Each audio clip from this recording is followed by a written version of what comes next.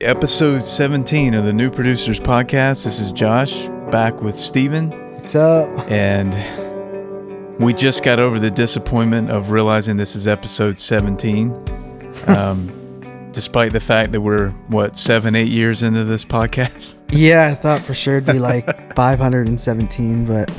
Yeah. 17? Like, what number is this? 17? Really? All right, well, see you later. Hey, this time we should probably not say we're back in the saddle because we think we might be, and we think we might get some content out here continuously, but we better not say that this time because we might not get another podcast, for another 4 months. Yeah, I think last time we were back, we did say, yeah, we're back in, so we'll just edit all of that and all this out. Yeah, just start fresh, but. The reason why it's been a while, we won't say how long since the last episode, because that would be another embarrassment, but there's just been a lot going on, and particularly with Steven, you bought a new house, you're building a new studio in your house, and you've made a pretty exciting kind of part-time move where you're commuting each week for part of the week, so why don't you let everybody know a little bit about that? Yeah, so recently I started doing an internship in Nashville with Ed and Scott Cash, and it's been awesome. It's been really great. Learned a ton of things, but it's been a lot going on, right? So, like you mentioned, I'm trying to totally finish renovating the house, and I've got a studio space downstairs that I've been just putting all my spare time into trying to get that space ready to rock and roll.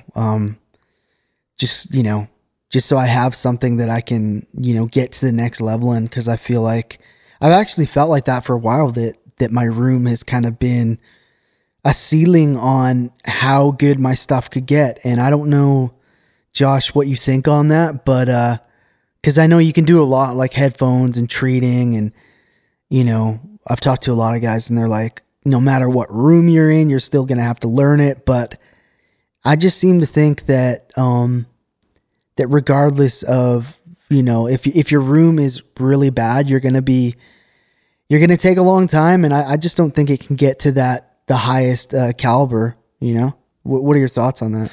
Yeah. Well, I moved into the house we're in now, in the studio I'm in now, in 2004.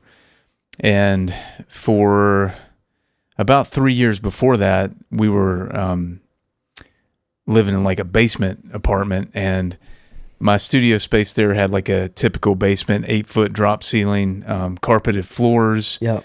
I was kind of over, my control room and tracking room were all together, and my speakers and console were pushed over into one corner, but then to the left of me was a lot more wide open. Mm-hmm. And yeah, I mean, I did the best work that I could, but I noticed a really, really big jump when I moved into the space I'm in now, which still isn't very large. It's 500 square feet total, but I had isolated rooms. I had a separate drum room, so I could really hear how the drums sounded through the mics in the control room without having to wear headphones, and took a lot of the guesswork out of it. Mm-hmm. You don't have to record a section, go back and listen, move a mic, and then record another section and see what that change sounded like. Yeah. And just having, a hard surface floor, there's 15-foot ceilings here. It's a way more properly soundproof treatment, and panels, diffusion, yep, foam, a blend of all that depending on which booth and which room it was in. Certainly not professionally designed by, a space designer or whatever. Mm-hmm. But I did get the initial floor plan from a website. The guy's name is John Sayers. I think it was like John L., and then his last name is Sayers. And I got the original floor plan off of there there's like a forum there about building studios and stuff. I hope it's still around. It was a great resource for me at the time. But I think you're dealing with about the same square footage, right? Like somewhere around 500? I think it's closer to 4. Just somewhere over 4. And that's like a typical garage or, half basement kind of size. So a lot of people listening are probably dealing with similar space. And so the cool thing is with you being actively in that build now, this leads into a lot of what we wanted to talk about today, which is that we're really going to try to hone in a lot of our focus on YouTube content coming up over the next little bit. And the main reason is that we just feel like, that's the way that we can help as we run into issues such as building a studio or renovating a basement or an existing space.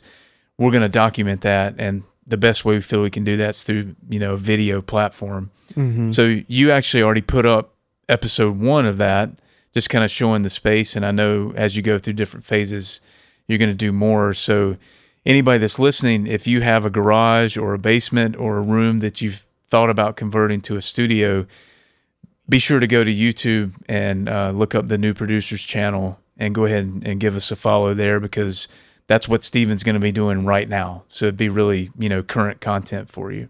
Yeah. But yeah, to get back to what you originally said, I made a huge leap as soon as I moved into this space. Mm-hmm. I mean, it was almost instantaneous that the way the drum sounded, for instance, to not have carpet and to not have a drop ceiling like right above the overhead mics, I could do room mics now, and I had a lot more natural ambience in the overhead mics, and there was just a liveliness to everything that I was doing here that it took things up like such a huge level. I mean, it's really hard to describe. Yeah, that's awesome, man. That's so cool. Well, dude, I know you asked about the internship, but I wanted to touch on that real quick, because that's something I'm very excited about, and can't wait to start making music down there and exploring that space. So, but yeah, so right now, my week kind of looks like this. Monday and Tuesday, I'm here in Asheville, North Carolina.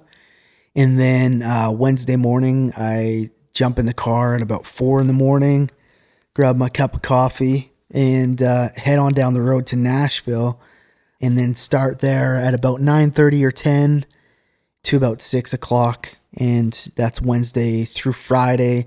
Sometimes I get back a little earlier on Friday or leave late Thursday night, just depending on what's on the schedule and who they're working with or whatever. But it's really been a great process, to just watch them, how they do their things. And it's great because I've been able to help out a lot too. And, like I've done a lot of recording up until this point, and, worked with clients and stuff like that. And so I've been able to help out with, drum editing and tuning vocals and, writing parts and stuff like that. So, it's been a great process, man. But any questions in particular that you're wondering? I know. Yeah, I think the biggest thing for me personally, and also I'm sure for a lot of people listening, is, how do you get an internship in a city like Nashville or LA or New York,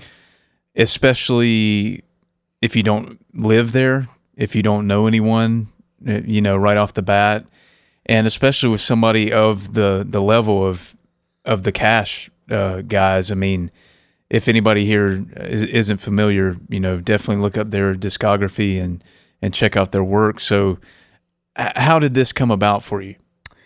Well, it probably took me around 5 years to make the whole thing happen, but I didn't really realize that I was stepping towards that. Where it all kind of starts is I had a buddy here that was doing a record with a mix engineer from Nashville, Tennessee. And his stuff sounds awesome. Like, he's a very talented mix engineer. His name's Ainsley Grosser. And so I got in touch, like I asked my buddy, like, who was the mix engineer on your project? And, he told me his name. And so I got in touch with him, and friended him on Facebook and followed him on Instagram and, just sent him emails like asking questions and saying, hey, how did you get the vocal to sound like this? And obviously at this point, I'm a huge fan. So I think the key there is that you've got to be a genuine fan. You can't be just reaching out to anybody just to get a help, and that I was obviously asking for, help on like, dude, how did you get the kick to sound like that? How did you get the snare to sound like that? What did you do here? What do you have on your mix bus? Blah, blah, blah, all those engineer nerdy questions. Right. But right. Genuinely, I really liked him, and I was just trying to be a nice human being, and I think if you're trying to get into the industry and even trying to get into an internship, it's a much more difficult than you think it would be. Ed and Scott and a lot of the other producers and mix engineers and stuff, they don't typically just take people because I'm not in school right now, and that's the main thing that feeds into their internship programs is Belmont University in Nashville. And so it was kind of an interesting case because they were able to take me on, and so they're not giving me credits. So it's actually like a paid internship, which is a total blessing, It's just, it all worked out so well. But, so here's how it went. I reached out to Ainsley, and over the course of 5 years, I would go to Nashville and I would say, hey, can I sit in with you? Can I just watch you mix? And organically, I just ask questions like, do I need to be in Nashville or in a big music city to make a go of it? And it kind of seemed like, he kind of kept saying, yeah, you probably do, because the whole industry is about relationships, and, you can email whoever you want and you can pretty much get access to anybody's email if you try hard enough. But at the end of the day, it's all about relationship. And, that's how it worked. We started talking about the whole, do I need to be here thing? And he said, you know what, I have a guy like Ed and Scott Cash, and they have an internship program, and they take on younger dudes and work with them and try to get them skills and all that good stuff. And so he was like, hey, let me just reach out to Ed Cash and see if there's a possibility. And so he pretty much called them up, and I pretty much got an internship like a week later. I spoke with Ed and Scott Cash on Skype or whatever, and then they decided, they wanted to go with me on it, and here I am. I started in January, and so I've been in it for about 2 months now, and so it's crazy. It's a really cool process, and sometimes you're not doing things audio related. Like sometimes you have to go get lunch for people and clean a bathroom or change light bulbs or whatever. But I think there's something to be learned in that too, because it's like a discipline thing. And it's like, if you can stick in it and know that what you're doing is a good thing, and that, that things will come from just being diligent and patient. Sometimes as musicians, we just want to do things so quick and want to see, waves from something we've done immediately.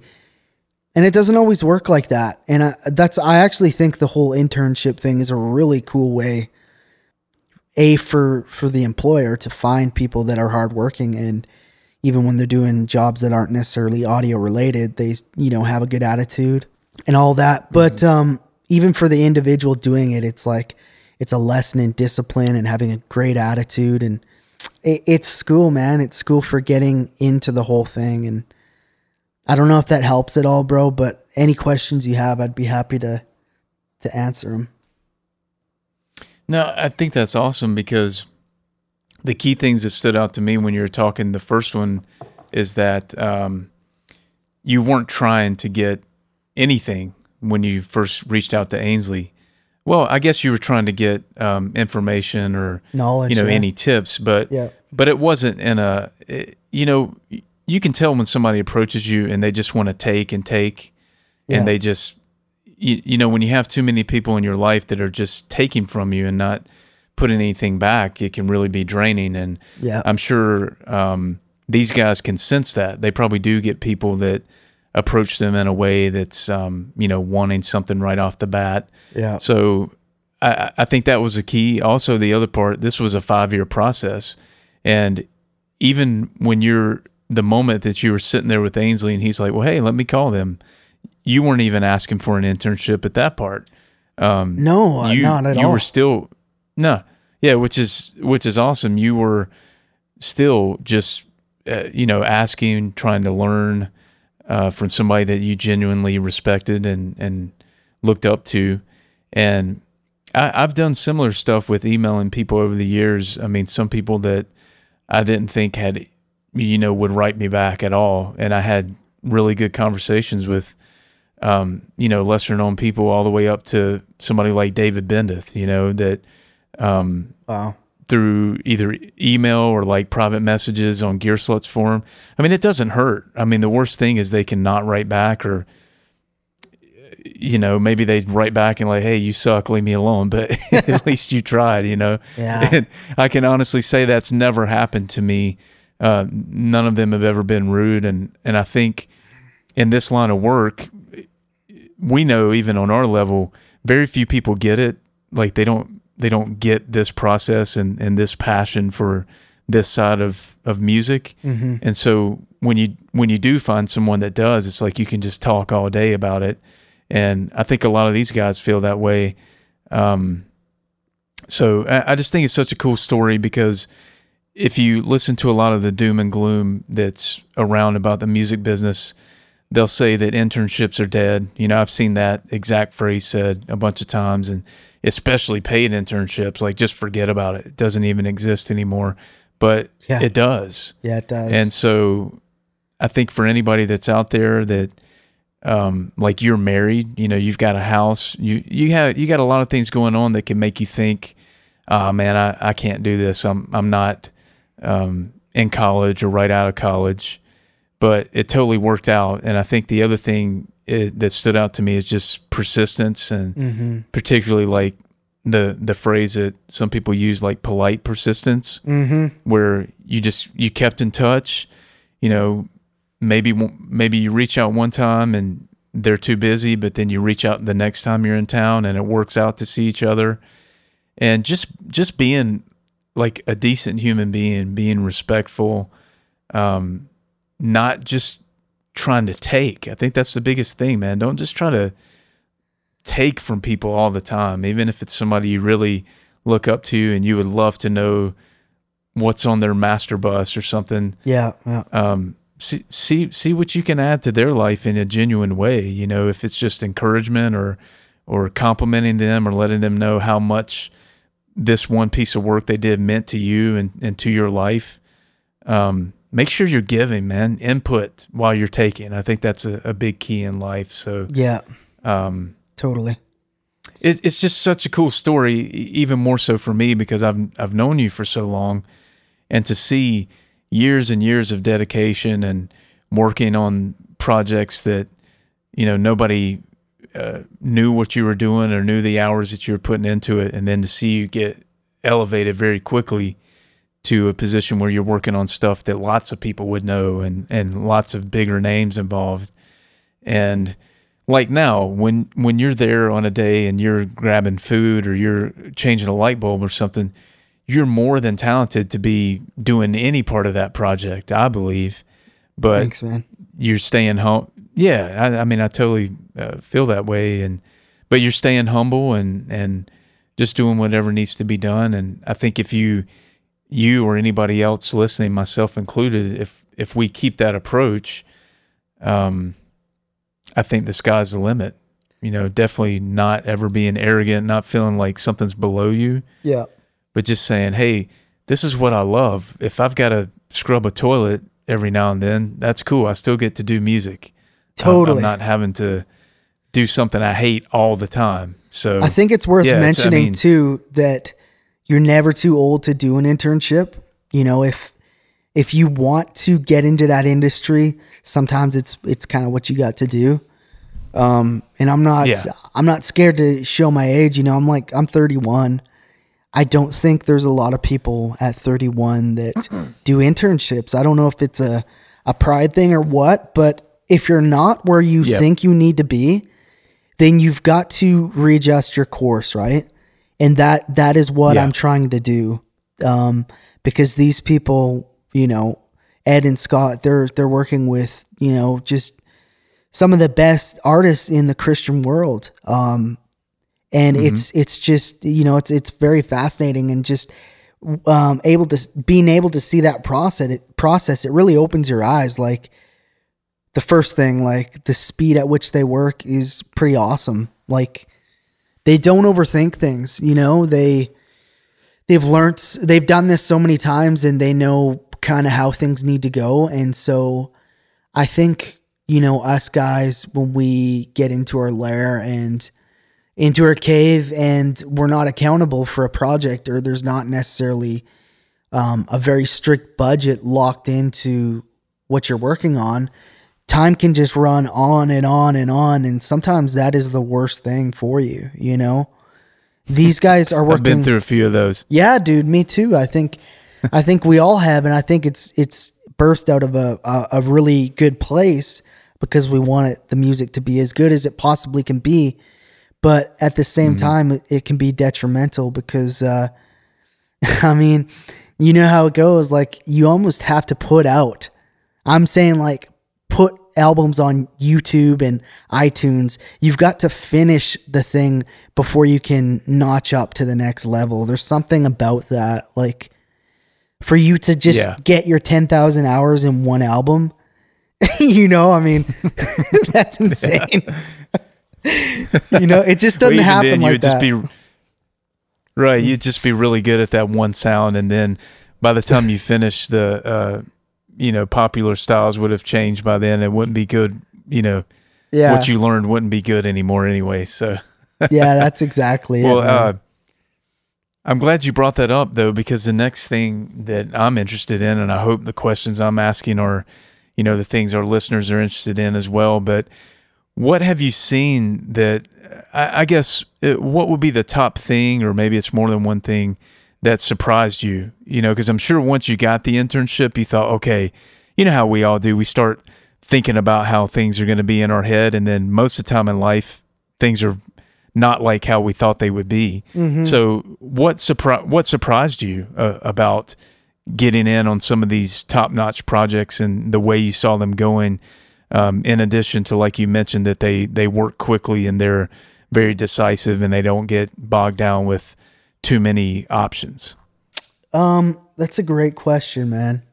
I guess, like, these guys are working with some of the best artists, and they're just really good human beings.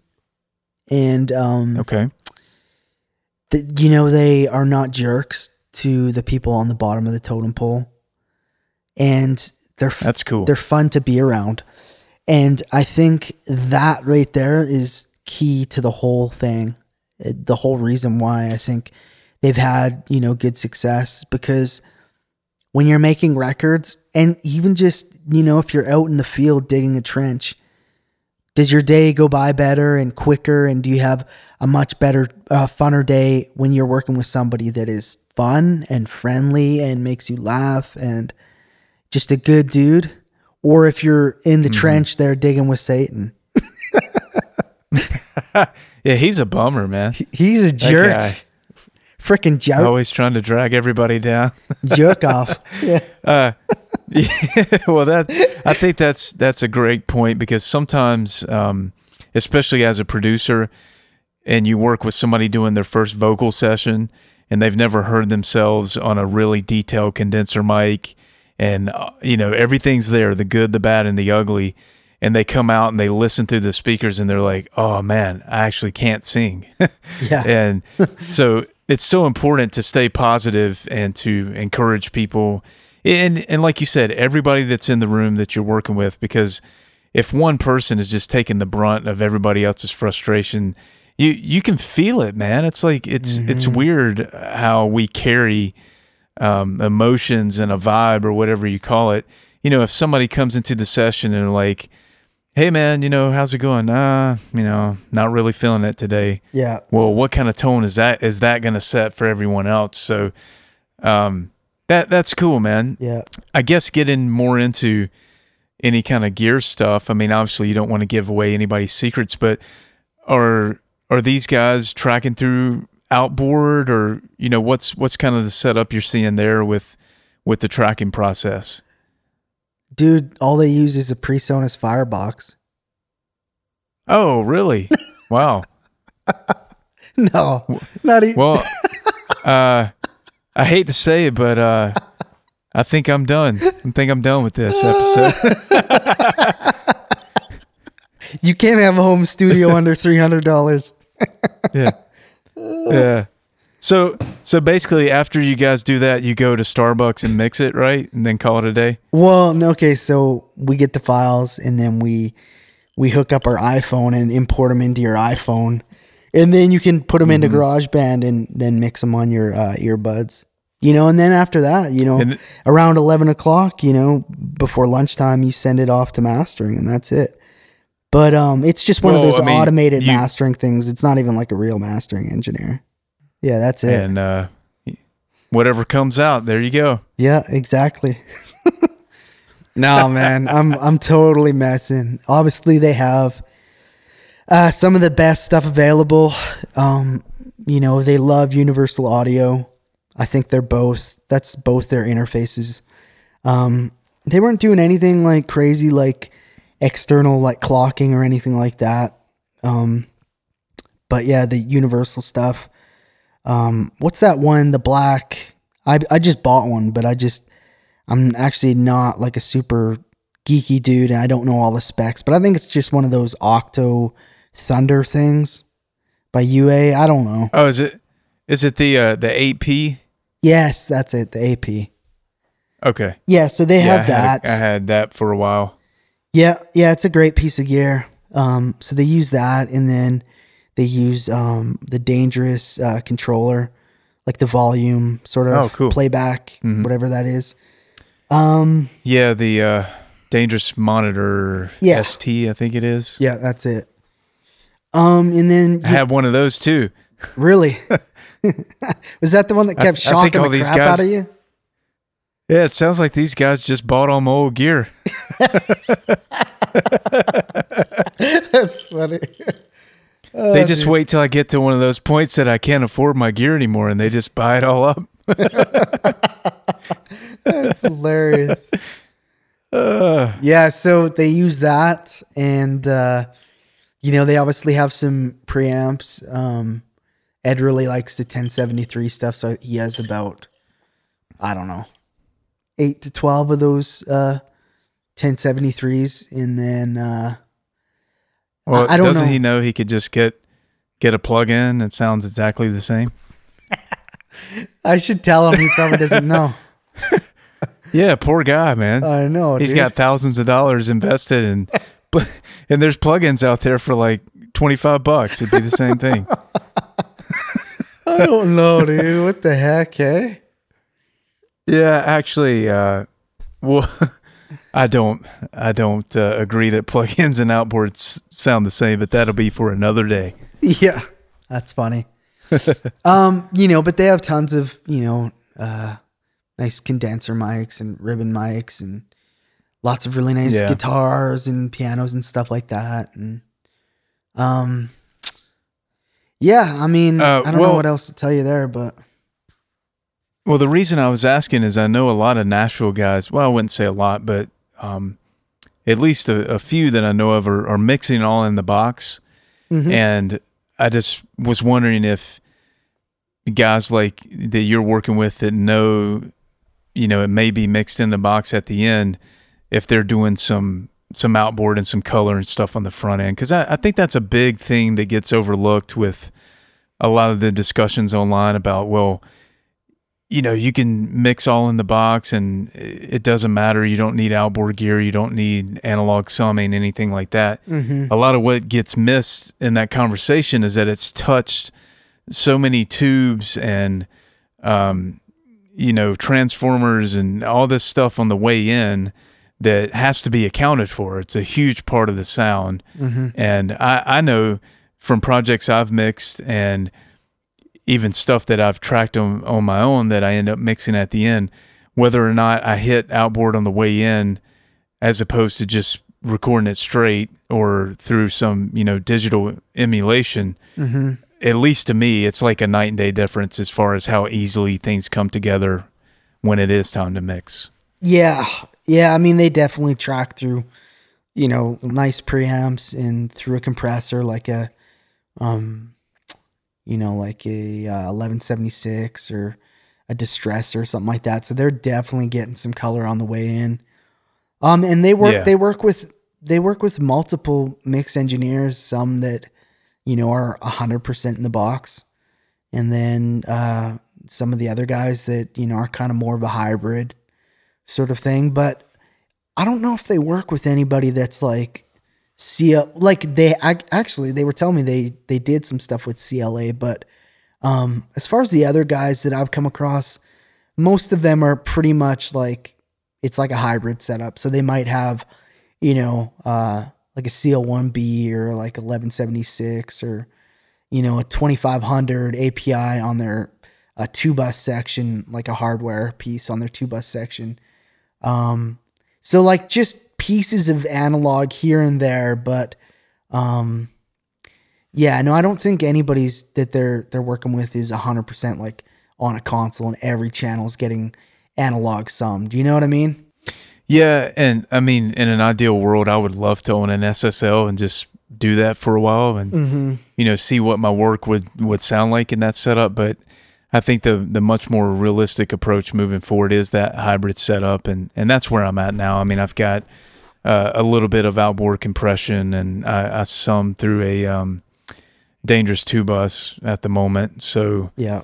I feel pretty strongly about that setup as far as the stuff that I hear that really inspires me and stretches me to want to be better was either mixed on a console or it was mixed hybrid. And it's not to say I don't enjoy some work that was mixed all in the box. I just don't ever feel like, how did they do that? Or that vocal sound really challenges me to improve mine.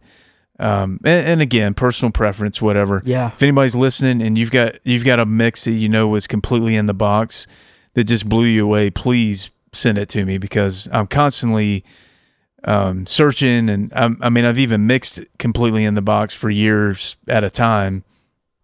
But I like working hybrid. So Yeah. anyway, we'll get into that a little bit later, because we're going to talk about some of the YouTube videos coming up that will deal with that issue specifically. But anything else that you want to share about the whole experience? I mean, I think even obviously we'll go a little bit longer here, but even if we stop now, it's so valuable to me. You hear all these different ways that people make it. Like, that's one of the biggest exciting things about this industry, is that there's not one path. Like, you don't have to go to school and get a degree and go that route. But then that's also the terrifying part, because nobody seems to be able to tell you exactly how to make it. So you sharing your story, man, is just such a huge asset for our audience and for myself personally. So anything else that you want to add to it that we haven't addressed already? So I guess the one thing that I've definitely picked up on is their quality is so much higher than what I've mixed in the past. And when you mix stuff that is just a way higher quality, you can get it to such a higher level.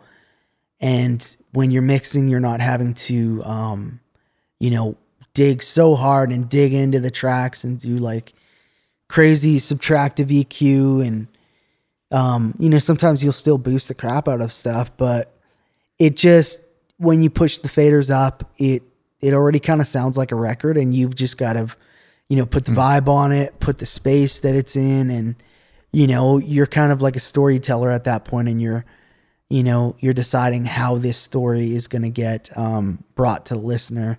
So it just sounds so much better at that point when you start mixing. Like, dude, you've had a record where you put up the faders and you're like, I don't know what to do. Like, I guess I better get out the freaking turd scraper, because this is going to be a long process. Yes. Well, it's like you said, as far as it kind of keeps you in the creative mode. You don't have to be a fixer.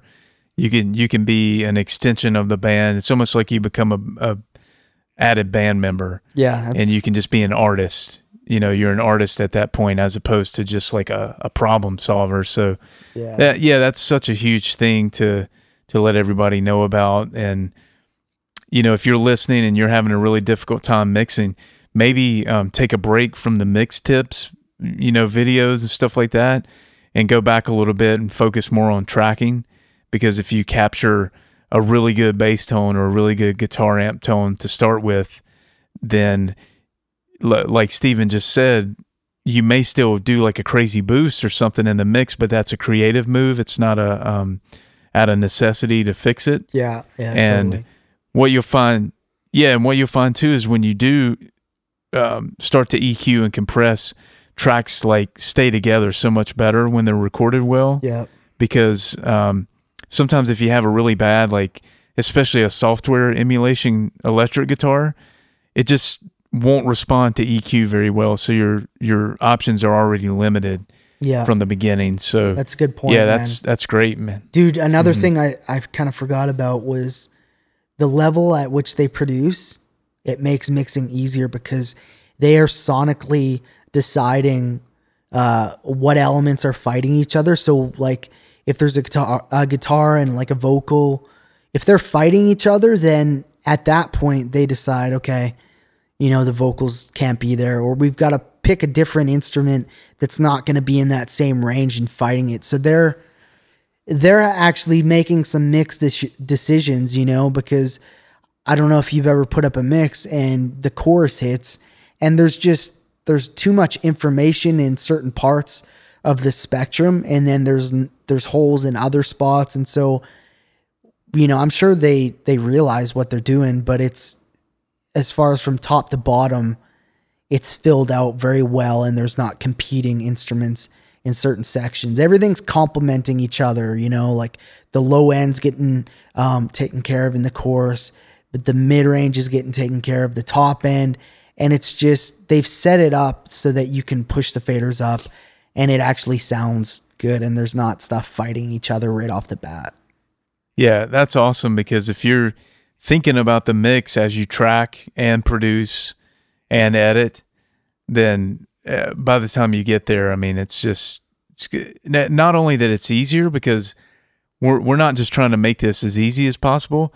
It's about, like you said earlier, the height of how far you can raise the bar at the end is beyond what you could do if the tracks weren't recorded well. I mean, the ceiling is literally higher of where you can go. So yeah, that's a great tip. Yeah, and I mean, all the tracks could be recorded well too, but if they're fighting frequency wise, then at that point, and I've seen you do this a lot, where you just have to start muting stuff to get that space back in certain frequency ranges, right? Yeah, there's a Michael Brower video, Mixed with the Masters, where he shares his opinion on that I would have to bleep too much here to repeat it, but he has a good quote about that. Go look it up. That's funny.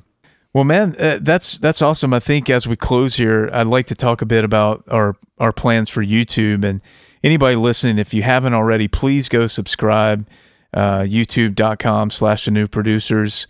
We're going to be really focusing our attention there and doing a lot of stuff. So if you'll go ahead and give us a subscribe and some likes and, comment to interact with us, that'll really help out.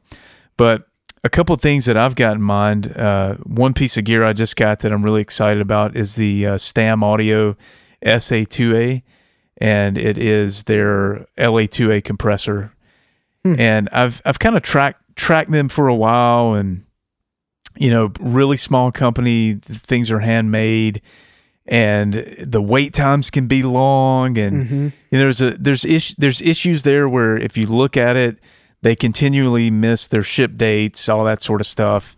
But what I've found is if you can be patient and go ahead and pay, usually, so this is how it works. If you don't know, they usually do a pre-order price. It's either like $100 or $200 depending on what unit you're getting. So you'll go ahead and send a deposit via PayPal to pre-order. And then when the item's done, they'll invoice you for the remaining balance. And then, it'll ship shortly after. So that's cool. I had to be patient to get this unit. But what I've tried to do, like I've talked on past episodes, some of my favorite compressors were like a Retro 176, a Chandler RS-124. And between those two compressors alone, you can have like $6-7 invested in two pieces of outboard gear. Wow. And when I'm in a place where I can afford that, that's my preference. But when there's, other times where life gets in the way or whatever, and you need to downsize a bit, for instance, the pre-order price, I think on this SA2A was like $690. Wow. So you're talking about, I mean, that's getting close to a like plug-in range, right? You're thinking, okay, I can get a UAD LA2A for $200 or $300, whatever. Yeah. Depending on the sale. But then you got to get a hardware to go with that. So it's just amazing to have this hand-built, like really high-quality outboard gear at those kind of prices. So if you can be patient and you're looking to get into outboard, or you've already got some outboard and you want to add some more pieces, I would give them a good consideration. And if you do, tell them we sent you for sure. I mean, it's not like we're going to get anything out of it, but I think it would be awesome to let them know where you heard about them from. But the SA2A is the first one I've got from them. I've got a Blue Stripe 1176. This should be here at some point, a SSL bus compressor clone. I forget the model names for all of them, but it's essentially like an SSL bus compressor. Cool. They're making like a U87, U67, U47, U47 FET. They're making 1073 preamps. They're making Pultec EQs now. I mean, there's just a ton of like really, really nice gear that they seem to be focused on really, really trying to nail the original tone and, vibe of the pieces. Because, I mean, let's face it, there's a lot of companies out there now that'll put something out that it's supposed to be an 1176 or it's supposed to be an LA2A, and it looks like one, but it doesn't really sound anything like one. Yeah. So, if you're kind of in that market and you want to check out some really well-made stuff.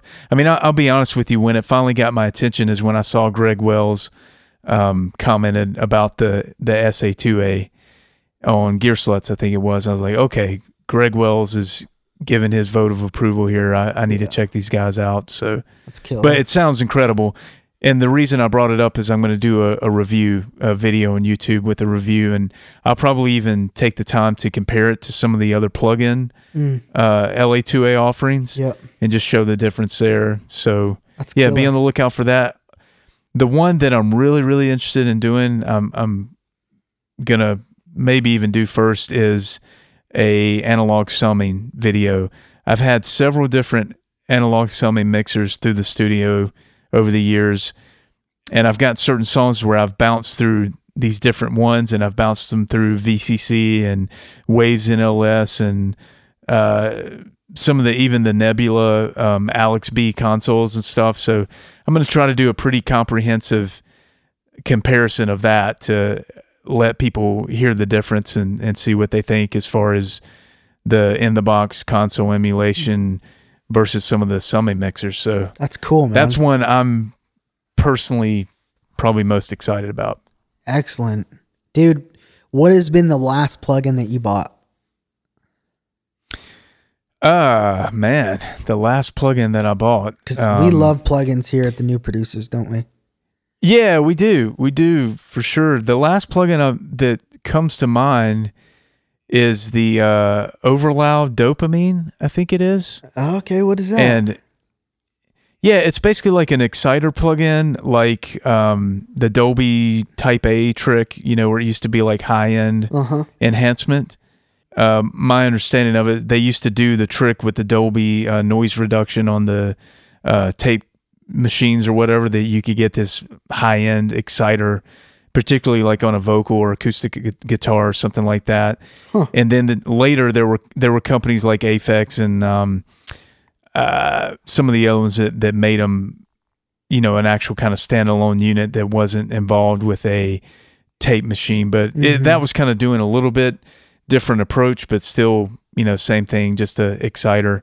But yeah, awesome, it's cool. Man. I mean, sometimes you can add top end to a vocal or whatever, and you can do it many different ways. If you do it with a Pultec or you do it with an SSL or a Neve, they're all going to sound different. Yeah, but sometimes there's this weird kind of magic, different exciter thing that you can do that'll just give you a different feel. And I got to thank our buddy Lee Hester for turning me on to that one. So that's cool. Yeah, Lee, if you're listening, you can think back to around Black Friday. We were not good for each other. We kept texting each other, dude, look at this sale, look at this. And I mean, we upsold, how like when you're checking out at an online store and they upsell you, they're like, but wait, for $5 more, you can add this. You're like, oh yeah, I'd like that too. Yeah. And then you end up spending like $50 more. Well, we were totally doing that to each other, just like texting each other. That's good. And it'd be like a play. Oh, I never even heard of that. That looks awesome. I should buy that because it's Black Friday. So, dude, a guy should almost like pool all his money and just wait till Black Friday, because deals that you can get, dude, are ridiculous. I almost don't even want to buy plugins any other day but like the massive sale dates, I'm trying more and more to wait and do that. And this year I did, man. I just went nuts on that one day. Yeah. So yeah, if you can hold off, just demo a bunch of stuff. Just keep demoing different plugins throughout the year. Yeah, and then totally. When it gets to Black Friday, just buy whatever you've wanted the whole time. So yeah, totally, man. Hey, I wanted to throw on the podcast real quick too. If anybody listening has wanted to try out the Softtube Console 1 or has tried it out, go ahead. I made a video just last week. I actually ended up returning mine. And if you go check out that video, it just kind of talks about the issues I was kind of running into with my workflow with Pro Tools and stuff. So, yeah, I mean, I won't say too much about it, but go check it out. It's a really great piece of hardware for some guys. For me, it just didn't really work for me. Amazing. But yeah, I just wanted to throw that out there. Well, and I'm glad you brought that up because I'm going to do one soon on the Antelope Orion 32 HD. That's my interface now. Okay. And I've run into a really interesting issue there when you're incorporating their built-in FGPA effects and even with outboard a little bit. Yep. And the delay compensation when you're using Pro Tools HD.